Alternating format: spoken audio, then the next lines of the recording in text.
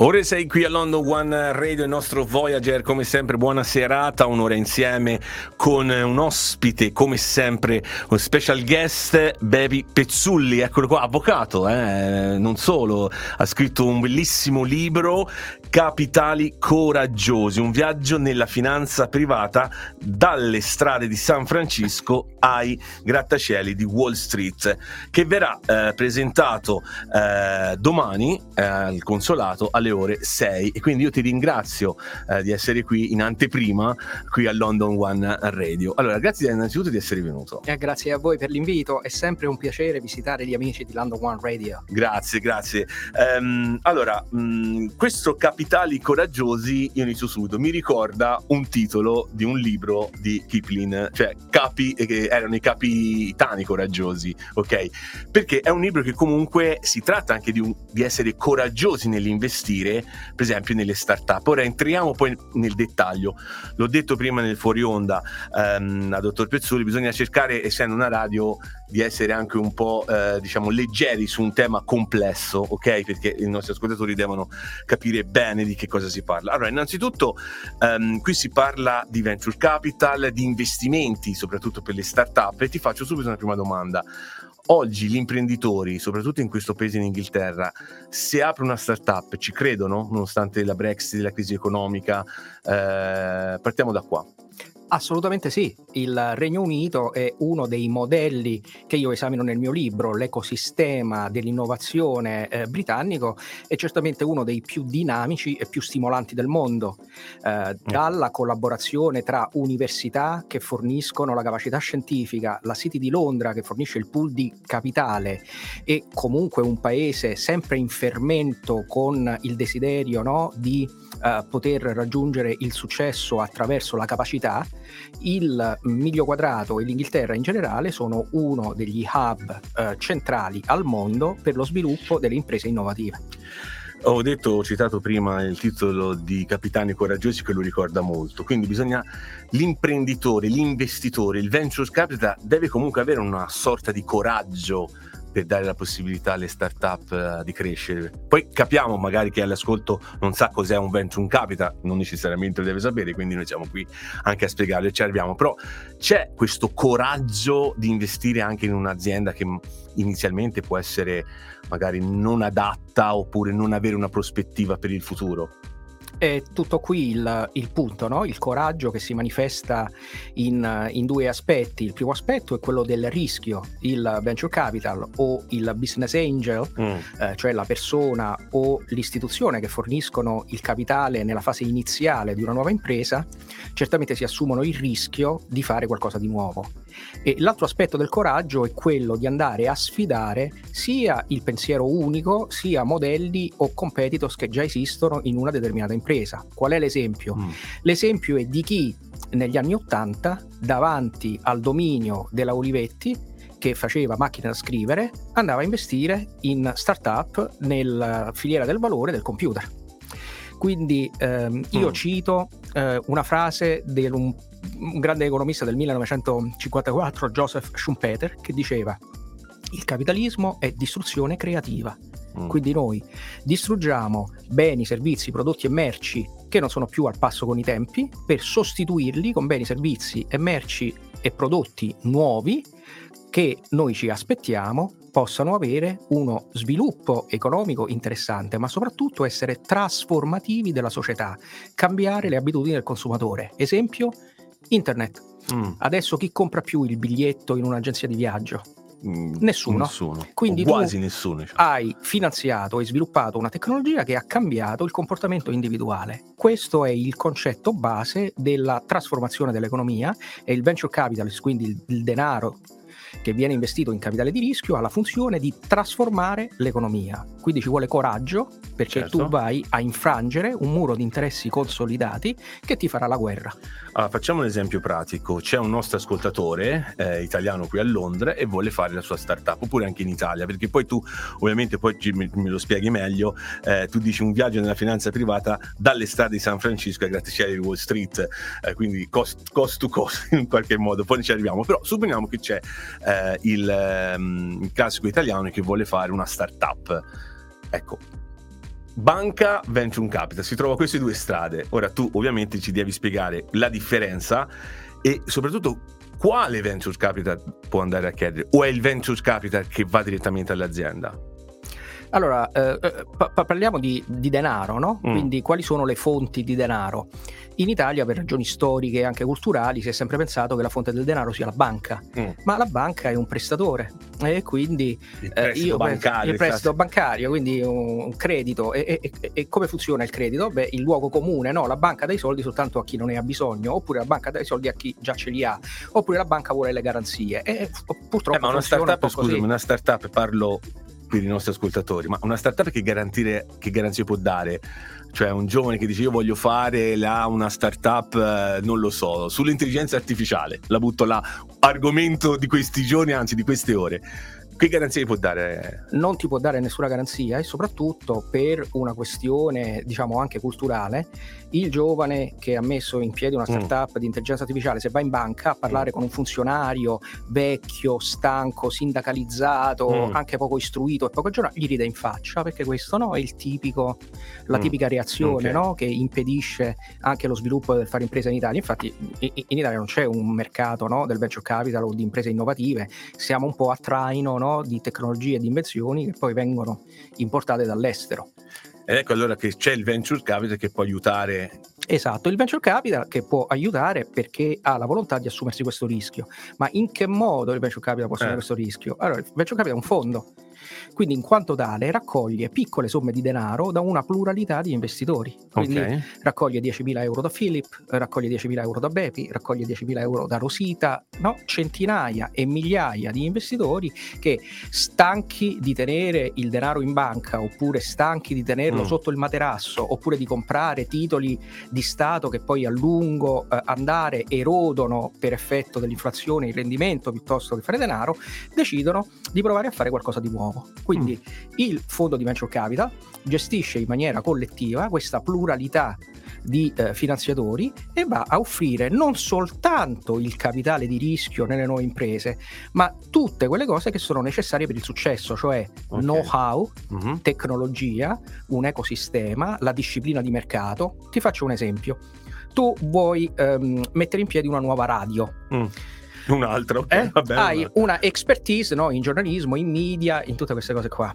Vai da un venture capitalist, il venture capitalist ti dice: a me piace molto la tua radio e la tua idea, insomma, però la tua bravura, la tua capacità e il mio denaro non sono sufficienti per il successo, servono tante altre cose. Per esempio, dovrai comprare i microfoni.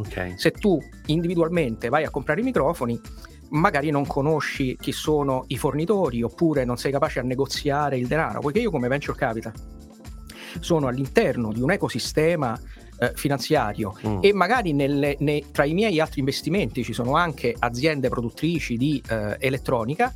Io posso aiutarti, no, ad avere una gestione dell'azienda e a farla crescere in maniera molto più efficiente. Quindi ti posso aprire le porte dei fornitori, ti posso negoziare un aiuto bancari, in tutti i sensi, cioè in tutti. Assolutamente sì. Io posso aprire una startup, una radio da zero, io non so niente, mi rivolgo al venture capital e dice: guarda, io vorrei fare questa cosa. C'è bisogno di un business plan comunque da fornire, chiaro. Devi avere almeno un'idea di partenza, ma comunque devi avere un qualcosa che è attraente per il venture capital, quindi o una esperienza molto significativa nel settore delle radio, oppure devi avere la voce più bella di quella di Frank Sinatra, che quindi ti rende unico, oppure comunque devi avere un'idea che una volta sviluppata possa avere un vantaggio competitivo rispetto alla media del mercato. Qui abbiamo parlato che i venture capital, appunto, con questo fondo aiutano per esempio il neo imprenditore, chiamiamolo così, e quindi la domanda mi nasce spontanea, direbbe qualcuno: da dove guadagna il venture capital? Allora, prima di tutto la valutazione dell'azienda. Nello stato iniziale un'azienda vale poco e quindi io con poco denaro posso acquisire una porzione significativa di azioni dell'azienda. Quindi inizialmente, diciamo, la tua azienda la valutiamo 1 milione di euro, io ti do mezzo milione di euro per iniziare, no, il tuo business, e mi prendo il 50% dell'azienda.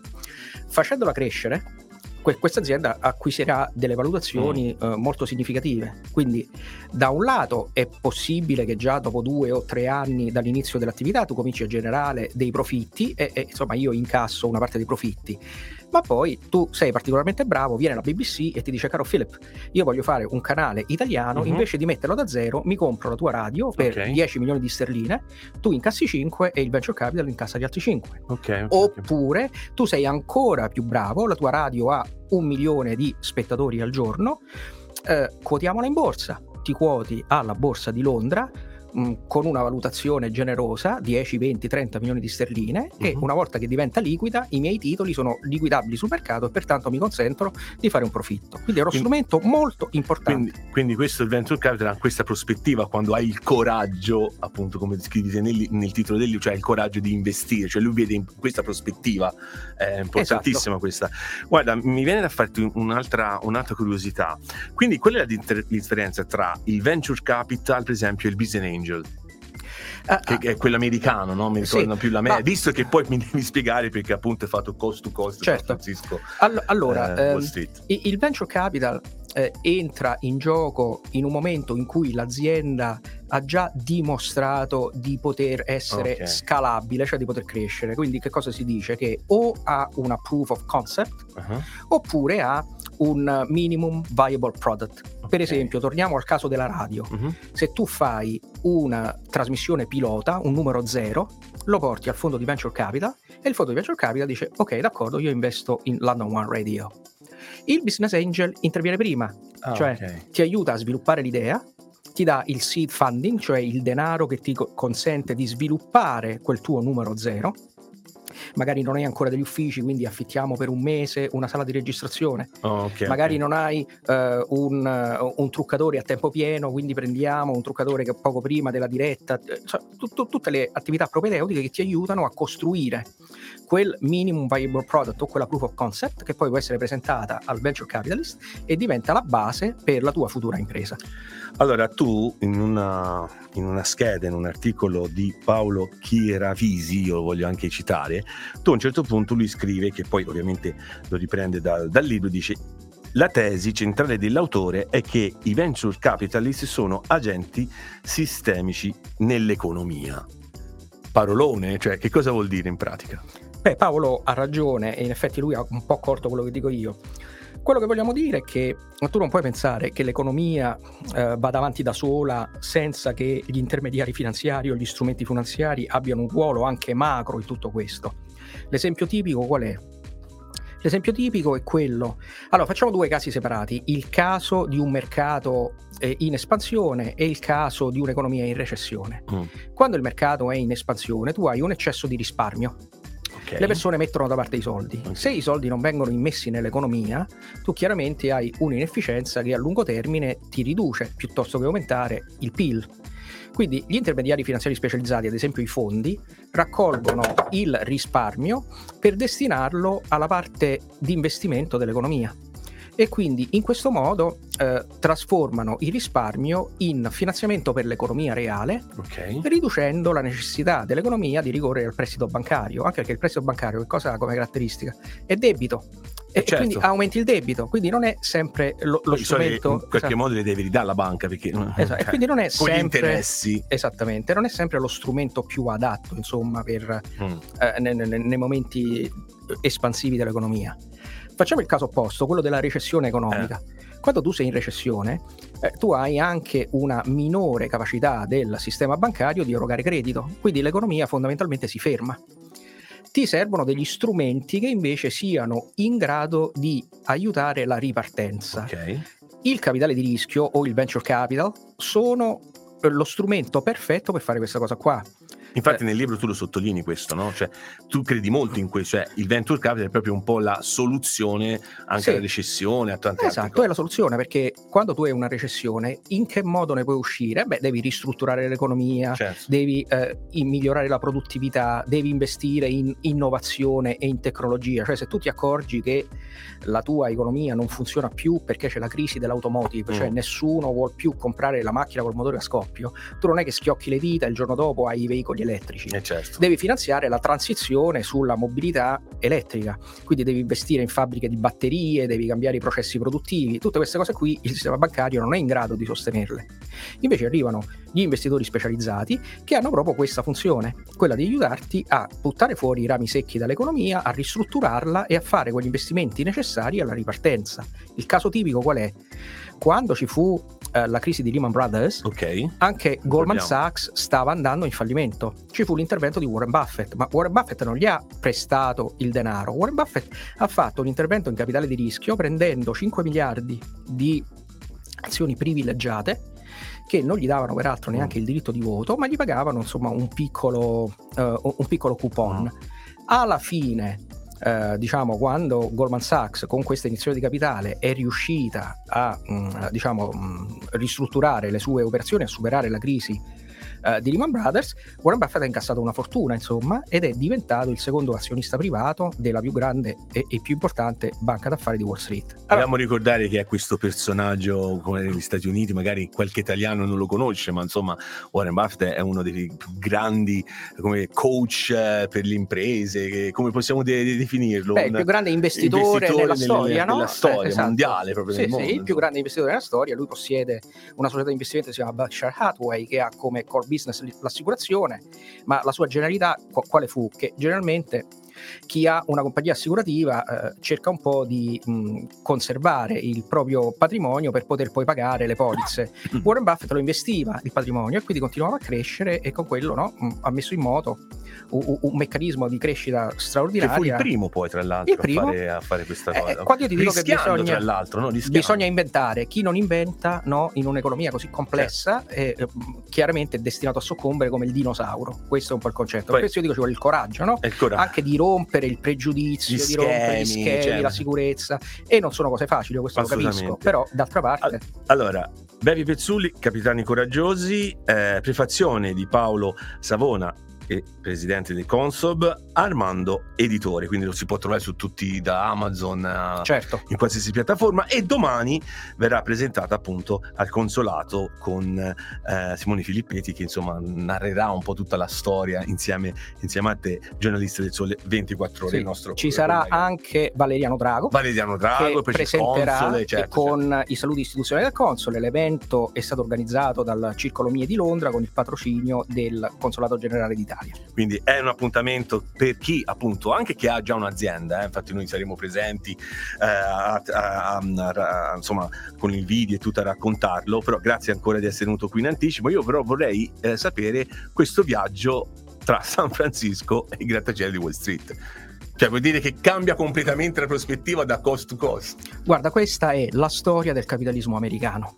Negli anni 50 ci fu l'amministrazione Eisenhower che decise di allargare la base industriale americana, e quindi introdusse tutta una serie di misure che avrebbero favorito gli investimenti nelle imprese americane. Ma questo non era sufficiente, serviva un'altra cosa, serviva la capacità scientifica, il know-how. Quindi ci fu un professore di Harvard, Dorio, che praticamente trasformava in impresa le grandi scoperte che venivano sviluppate nelle università del Massachusetts, in particolare Harvard e l'MIT. Successivamente che cosa successe? Successe che ci fu il premio Nobel per la fisica Bill Shockley, che inventò il transistor, e quindi che ha rivoluzionato il mondo. Che rivoluzionò il mondo fondamentalmente. Quindi tutti quelli che volevano essere vicini all'azione si trasferirono nella baia di San Francisco, anche i grandi investitori, che quindi andarono a formare fondi di venture capital nella Silicon Valley. Nella Silicon Valley c'era un'altra grande istituzione scientifica, era Stanford University, e quindi ricrearono il modello Massachusetts a San Francisco. In questo poi subentrò l'amministrazione Reagan. Quindi Reagan fu rivoluzionario, detassò gli utili d'impresa, fece tutta una serie di misure che volevano proiettare, diciamo, l'economia americana su scala planetaria. E quindi dal venture capital poi sono gemmate tutta un'altra serie di tecniche finanziarie, il leverage buyout per esempio, il private equity, il turnaround funds, che si sono come dire, stabiliti a New York all'ombra dei grattacieli di Wall Street, perché poi anche le banche americane sono molto diverse dalle banche italiane, hanno fiutato l'affare e quindi anche le banche americane volevano essere vicine all'azione e quindi fornivano loro stesse capitali di rischio ai grandi fondi, oppure gli fornivano quella leva finanziaria necessaria a completare delle grandi operazioni. E quindi il mondo dell'economia come noi lo conosciamo è cominciato negli anni 50 con l'amministrazione Eisenhower ed è stato poi disegnato in questo modo negli anni 80 dall'amministrazione Reagan, per cui questa è una storia americana. Si può riproiettare in Italia? C'è qualcosa di simile in Italia che ti può far dire ok, non è uguale, però c'è stato qualcosa in Italia? Io credo di no. C'è stato un brevissimo periodo in Italia che è stato il periodo del boom economico, in cui c'erano due grandi imprese che avevano una scala planetaria e facevano anche innovazione, che erano la Fiat e l'Olivetti. Ci stai parlando di due marche importantissime. Poi la Fiat è diventata un po' una storia italiana, no? Nel senso, tra concertazione con i sindacati, questo potere di ricatto della famiglia Agnelli nei confronti del governo col mantenimento dei livelli di lavoro, gli interventi pubblici a favore, si è un po' creato un monopolista poi inefficiente. Alla fine, infatti, come tutti i monopoli, è stato inglobato, no, dal gruppo francese PSA, adesso c'è Stellantis. Quindi la Fiat non è neanche più italiana, considerata? Ma fondamentalmente, no. Insomma, no, diciamo, la famiglia Elkann ormai ha degli interessi molto diversificati, l'automotive è qualcosa dal quale progressivamente, no, si stanno diversificando. E l'Olivetti è una storia un po' triste da un certo punto di vista, no? La società che aveva inventato il computer, il personal computer. Lo disse anche Steve Jobs. Quindi. Sì, aveva inventato anche, tra l'altro, un sistema operativo, no? Eccezionale. Partendo dalle macchine poi, da scrivere, sì. Ricordiamo le Olivetti, macchine da scrivere. Salvo poi andarsi a riconvertire alle telecomunicazioni, no? E poi tutto, insomma, la storia di un patrimonio anche di conoscenza che è stato depauperato. Quindi è molto difficile, sai, l'Italia è un paese complesso che comunque è uscito dal fascismo, che ha lasciato delle ferite profonde ancora non rimarginate, comunque ha ospitato il partito comunista più forte del mondo occidentale, un partito comunista che secondo me non è mai morto, no? Si è un po' trasformato nel corso del tempo, ma quel pregiudizio anticapitalista, statalista, forse anche anti-americano ancora no, sopravvive in Italia, e questo certamente non aiuta. Terzo fattore, il Vaticano, no? Comunque la presenza della Chiesa, è la presenza forte della Chiesa che condiziona un po' tutto il discorso sull'etica, la solidarietà, la redistribuzione, la giustizia sociale, cioè tutte cose che hanno un po' frenato, l'avanzata. Invece in America no, in America hanno convissuto, voglio dire, etnie, culture, orientamenti politici, religione, insomma. Il sogno americano. Sai tu, ma esiste ancora secondo te oggi? Ma forse è un pochettino meno ambizioso, è un pochettino meno ambizioso perché la classe media è andata un po' in crisi in tutto il mondo. E questo peraltro è molto strano, perché la classe media è quel settore della democrazia, dell'elettorato che poi fa scelte contro i propri interessi e sostiene cause e battaglie che vanno contro i propri interessi. Ma questo è un altro discorso. Però sì, la mobilità sociale ancora c'è, no? Tutto quello di nuovo che tu vedi nel mondo, in un modo o nell'altro, viene dall'America. Internet è venuto dall'America, i big data sono venuti dall'America, è sempre un paese, no, capace di morire e di rinascere come l'Araba Fenice dalle ceneri, in cui le fortune vengono costruite e disfatte nel giro di una generazione. Io credo che questa sia la cosa fondamentale, no? Al contrario, tu in Italia hai un problema che conosciamo tutti, un po' quello dinastico, no?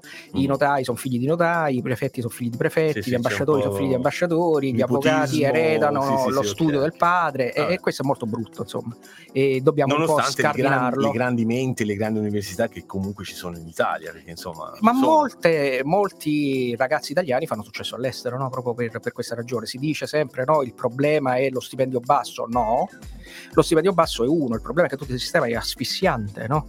E quindi c'è una difficoltà a fare tutto. È vero. Difficoltà a fare impresa, difficoltà burocratica, difficoltà, costi iniziali per una startup, costi iniziali astronomici, mancanza di meritocrazia, perché questo va detto, no? Cioè non si può risolvere un problema senza averne coscienza, e la meritocrazia in Italia, insomma, soffre. E allora, una delle cose che io scrivo nel libro è questa: quando tu fai, diciamo, business, o comunque quando gestisci una organizzazione complessa, le forze che con la loro azione erodono la tua possibilità di successo sono le stesse per tutti, cioè non è che l'inflazione colpisce l'Italia ma non colpisce l'America, non è che l'inflazione colpisce la Microsoft ma non colpisce la Texas Instruments, è così, no, i tassi, è tutti. Così la recessione, è così, cioè le sfide sono le stesse per tutti, i nemici sono gli stessi per tutti, quindi il fattore ultimo che determina il successo di un sistema è il talento, il capitale umano, perché poi alla fine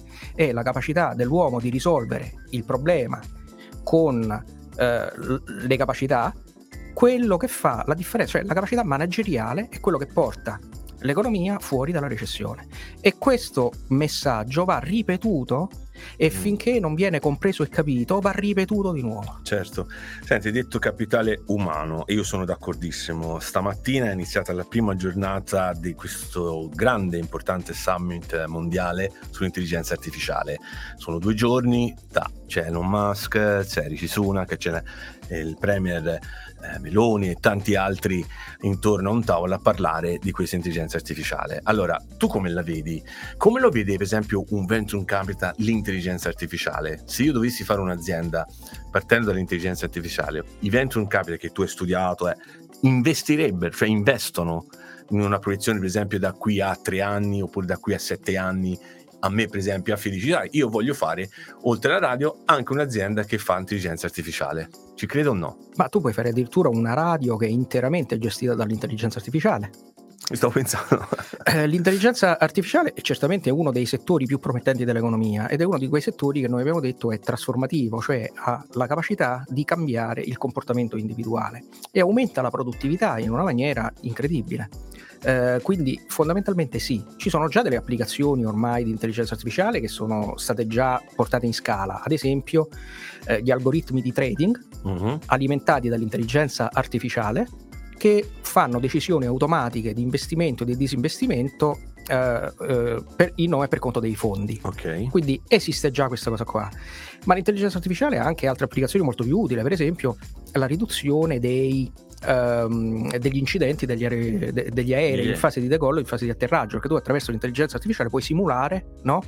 Una gamma di dati molto maggiore e quindi puoi migliorare un processo produttivo, che è una cosa molto importante. Idem, aiuta nelle operazioni. Nella medicina, certo, perché l'intelligenza artificiale può aiutarti nello scoprire anche diagnosi prima, no? a diagnosticare le malattie attraverso la simulazione dei dati, no? Io posso riprodurre il tuo corpo attraverso un set di dati molto ricco e con l'intelligenza artificiale capire quali potrebbero essere gli effetti di una tossina o gli effetti di una cura, no? Prima di impartirtela, e quindi riduco anche i problemi associati allo sviluppo scientifico. La fusione nucleare. Uno dei grandi problemi della fusione nucleare è quello di non poter fare delle analisi di simulazione idrodinamica complesse, no? Perché la quantità di dati, però la capacità di calcolo alimentata dall'intelligenza artificiale è capace. E infatti recentemente gli esperimenti condotti in America e in Inghilterra sulla fusione nucleare sono stati di successo, cioè si è prodotta più energia di quella diciamo delle scorie, diciamo così. Senza scorie, cioè generalmente perché la fusione nucleare non era ancora matura, perché la quantità di energia necessaria per fare l'esperimento era superiore alla quantità di energia ricavata dall'esperimento. Ecco, adesso questa situazione è cambiata, sia in America, in California, sia qui in Inghilterra, nell'Oxfordshire, si è riusciti a produrre energia da fusione nucleare con una quantità di energia impiegata inferiore alla quantità di energia prodotta. Quindi adesso è soltanto questione di tempo e noi avremo applicazioni di fusione nucleare. I venture capital stanno investendo nella fusione nucleare massicciamente, per esempio gli acceleratori di plasma oppure gli strumenti toroidali, no? Che mantengono il gas in sospensione. Questi stanno attirando delle notevoli diciamo somme di denaro da parte dei venture capitalist. Anche su questo l'Italia è un pochettino indietro, no? Nel senso si è un po' spaventati, no? Dal mettere in discussione dei paradigmi esistenti, quindi si aspetta che altrove venga sviluppata qualcosa per poi importarla in Italia, no? Io credo che no. Sarebbe meglio produrla lì in Italia e mantenere i cervelli lì. Bisognerebbe anticipare, no? Bisognerebbe giocarsi questa partita anche. Infatti prima della trasmissione si parlava del computer quantistico, no? E invece l'Italia sta investendo ancora magari nei semiconduttori. Ecco, il mondo mondo va da una parte e magari al momento l'Italia sta andando da un altro. Poi magari perché ci sono i geni in Italia, bisogna ammetterlo, la storia è ricca, i professoroni ci sono, le università sono capacissime, poi magari si accorgono che magari quella direzione è sbagliata, però hanno perso tempo poi alla fine, no? Se il mondo va verso allora diciamo che questo è un po' quantistici, un problema dell'Unione Europea, no?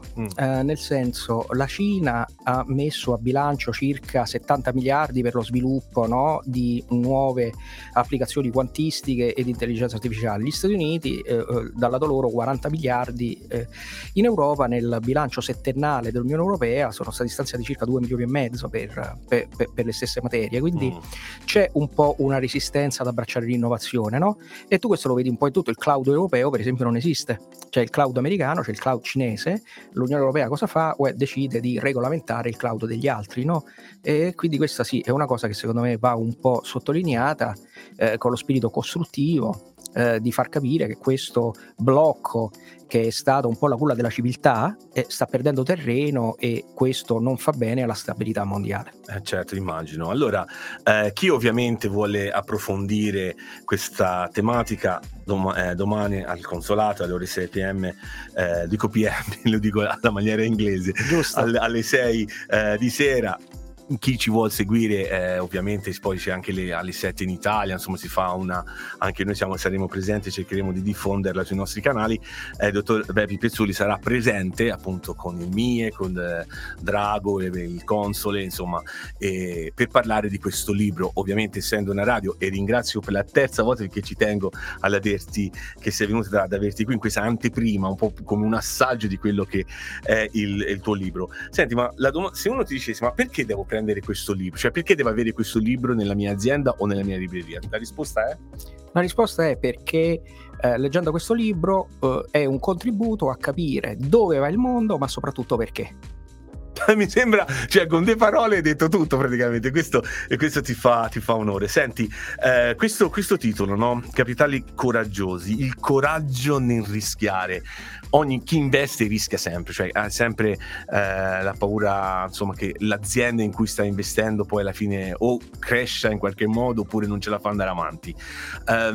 Se un'azienda, io sono il CEO dell'azienda, fallisco. Allora, a quel punto il venture capital che mi dice a me? Cioè dico, guarda, io ho fallito e non ce l'ho fatta, cioè tu mi hai dato 1 milione, però io non ce l'ho fatta e non ti posso dare, cioè crolla tutta l'azienda, crolla tutto, e il ritorno del venture capital dove sta? Allora, il venture capital funziona così: il 97% delle startup fallisce nei primi 2 anni di vita. Quelle 3 che sopravvivono sono degli unicorni, cioè raggiungono una valutazione superiore al miliardo. Allora io non soltanto mi aspetto che 97 imprese su 100 falliscono, ma io voglio che 97 imprese su 100 falliscono per 2 motivi. Il primo motivo: non voglio tenere in piedi imprese zombie, cioè imprese che stanno in piedi soltanto, cioè che si trascinano, hanno 2-3 impiegati, ma in realtà non contribuiscono nulla all'economia, stanno in piedi soltanto con la mancetta dell'investitore. Questo non fa bene a un sistema economico. Il secondo motivo è che il venture capital è un filtro. La sua funzione è un po' quella del cercatore d'oro, quindi la sua funzione nell'economia è andare a scartare la gramigna dal grano, no? E quindi se una tecnologia non è buona, anticipa i tempi e dice al resto del mercato: scartiamo questa tecnologia perché è una tecnologia che non va bene. Se c'è un processo, un prodotto, un servizio che non funzionano, l'esempio tipico qual è? L'occasione mancata dell'Italia, la televisione a colori. In che senso? Allora, negli anni 70 quindi era bianco e nero al colore. Era stata inventata la televisione a colori. In Parlamento il Partito Comunista votò contro l'introduzione della televisione a colori in Italia perché disse che il consumismo avrebbe alimentato l'inflazione. Dal colore della televisione? Sì, perché dice gli italiani si precipitano nei negozi a comprare le televisioni a colori, si indebitano e quindi noi non possiamo sconfiggere l'inflazione. In quel periodo però la televisione a colori venne introdotta dai tedeschi, Nordmende, Telefunken, Grundig, Braun, marche che ancora oggi esistono qualche soffitta. Hanno costruito un'industria dell'elettronica di consumo a partire dalla televisione a colori, che peraltro poi in Italia ci è arrivata comunque. Il punto è che in quel periodo la Indesit aveva brevettato il sistema ILA, che aveva una resa grafica del colore eccezionale. Per colpa dell'opposizione parlamentare del PC, il mercato fu regalato al sistema PAL, quello tedesco, che era un sistema a colori tutto sommato mediocre. Ciò nonostante, l'intero mercato venne regalato alla Germania. Quindi questo per dire che la resistenza al cambiamento, l'errore analitico, il pregiudizio, l'incapacità di rischiare, la voglia di non sconvolgere lo status quo, questi sono tutti ostacoli alla crescita e vanno rimossi con il bulldozer. Ma questo è un fatto culturale, secondo te? Perché, ripeto, in Italia ci sono grandi università, grandi professori, bravissimi studenti, geni, lo vorrei definire geni, che sanno tanta teoria, forse, e dico forse in certi casi anche più degli inglesi, delle università inglesi, come a livello di preparazione almeno, diciamo, teorica, ok? Allora è un fatto culturale. Sì, certamente è un fatto forse antropologico, quindi forse ancora più profondo che culturale. Non è stato sempre così, no? Perché c'è stato un periodo in cui l'Italia si competeva a livello internazionale, però poi, diciamo, l'economia italiana è un'economia che si è chiusa sulle reddite di posizione, ha costruito le oligarchie e nel momento in cui questo meccanismo perverso si innesca, crea una simmetria, cioè è molto difficile sconfiggere un oligopolista, è molto difficile andare a scardinare una rendita di posizione, anche perché il monopolista, l'oligopolista e il rentier hanno la capacità di influenzare, no? Anche la politica da un certo punto di vista, con le loro grandi capacità, no? Di influenza, e quindi noi siamo diventati un po' un paese non più di avanguardia.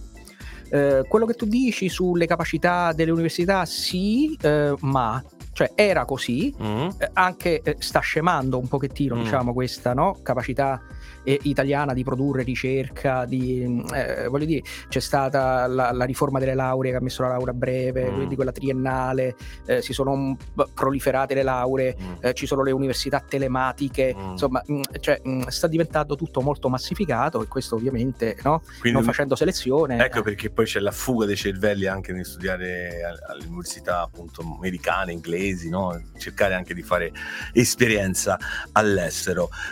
Grazie dottor Pezzulli di essere stato qui con noi in anteprima. Capitani coraggiosi, edito da una casa editrice molto importante che è Armando Editore, lo potete trovare su tutte le piattaforme, quindi Amazon, ma anche in libreria, cioè penso in libreria in formato cartaceo. Io adoro il cartaceo, te lo dico, quindi cioè non uso il digitale ancora, io sono un boom, sono un po' cartaceo sotto questo aspetto. In vendita in formato cartaceo, in paperback su Amazon, IBS, Feltrinelli, su tutte le piattaforme.